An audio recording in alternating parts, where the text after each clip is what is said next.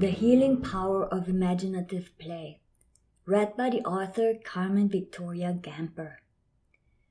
Just as adults benefit from talking about their challenges with friends or a therapist, many children benefit from processing upsetting experiences during pretend play.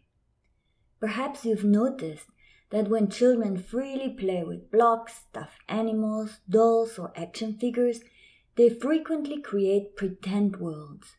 They craft exciting tales that are a mix of recognizable real-life events, movies and shows, and completely invented stories. During this kind of pretend play, children frequently experience the flow state, which is a deep state of focus that allows them to balance their thoughts and emotions in alignment with their stage of development.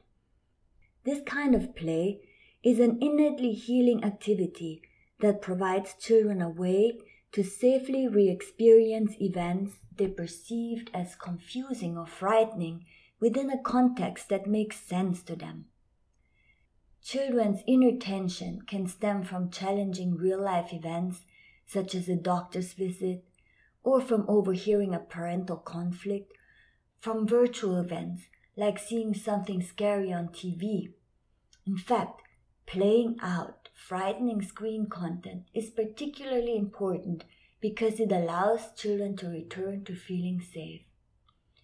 As they play, a doll becomes a patient, two puppets become mom and dad fighting, or an action figure becomes a scary monster. By creatively revisiting what happened and imagining what could have happened, children relax, open up, and release tension. During their imaginative play, children transform from being victims into active participators and co-creators. The feeling that they have some control over the situation and the act of giving it personal meaning are part of the healing process. Something deep inside relaxes when they become co-creators, as they explore difficult emotions or threatening situations in a safe, self-chosen context. Their inner balance is naturally restored. Imaginative play restores inner balance in essential ways that make all the difference. After a good session of playing out what's inside, children can listen and hear what others say. Their anxiety diminishes, they're more willing to cooperate, and they're more interested in learning. Unless experiences are extremely traumatizing, children are often quick to let go of tension through their self-healing powers that spontaneously emerge during play. This doesn't only apply to young children, but also to children in elementary grades and beyond. Children's imagination and innate openness to healing are used with great success in non-directive play therapy, where therapists provide all the toys, figurines, and accessories kids might need to create imaginary settings to play out what's within. It's safe and easy to use some of the proven tools from non-directive play therapy at home and to support your children in doing their self-healing work. Use the following suggestions to offer your kids restorative play opportunities at home. 1. Learn to recognize self-healing play.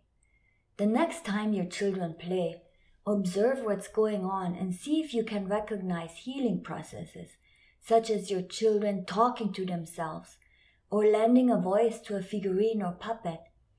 Or they may be having a dialogue, telling a story, playing out a disagreement, or reenacting a movie scene that seems familiar, but it is mixed with your child's personal spin on it. Recognize that an important process is underway. Some children will talk out loud, some will whisper or quietly imagine their stories. 2. Limit interruptions to their flow state.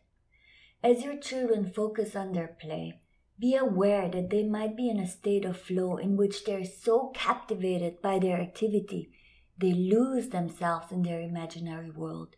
If you talk to them, they may simply not hear you. Let them be in this state as long as they wish, supporting them by smiling approvingly and letting them know that their play is important to you by not interrupting them. 3.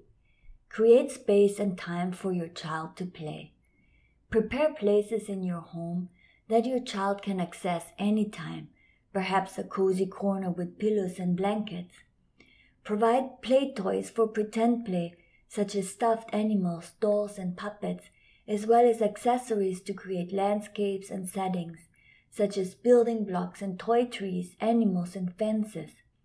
Setting up an elaborate pretend play landscape is often enough to prompt a child to feel complete in the restorative play process. Your respect for your child's play will make a huge difference in your relationship with your child.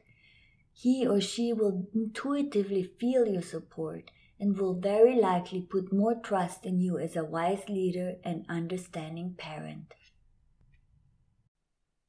This article was written and read by Carmen Victoria Gamper, the author of a book entitled Flow to Learn, a 52-week parent's guide to recognize and support your child's flow state, the optimal condition for learning. We hope that you have enjoyed this article. For over 30 years, we at Inner Self have sought to encourage new attitudes and new possibilities. For more inspiration, visit us at innerself.com. Thank you.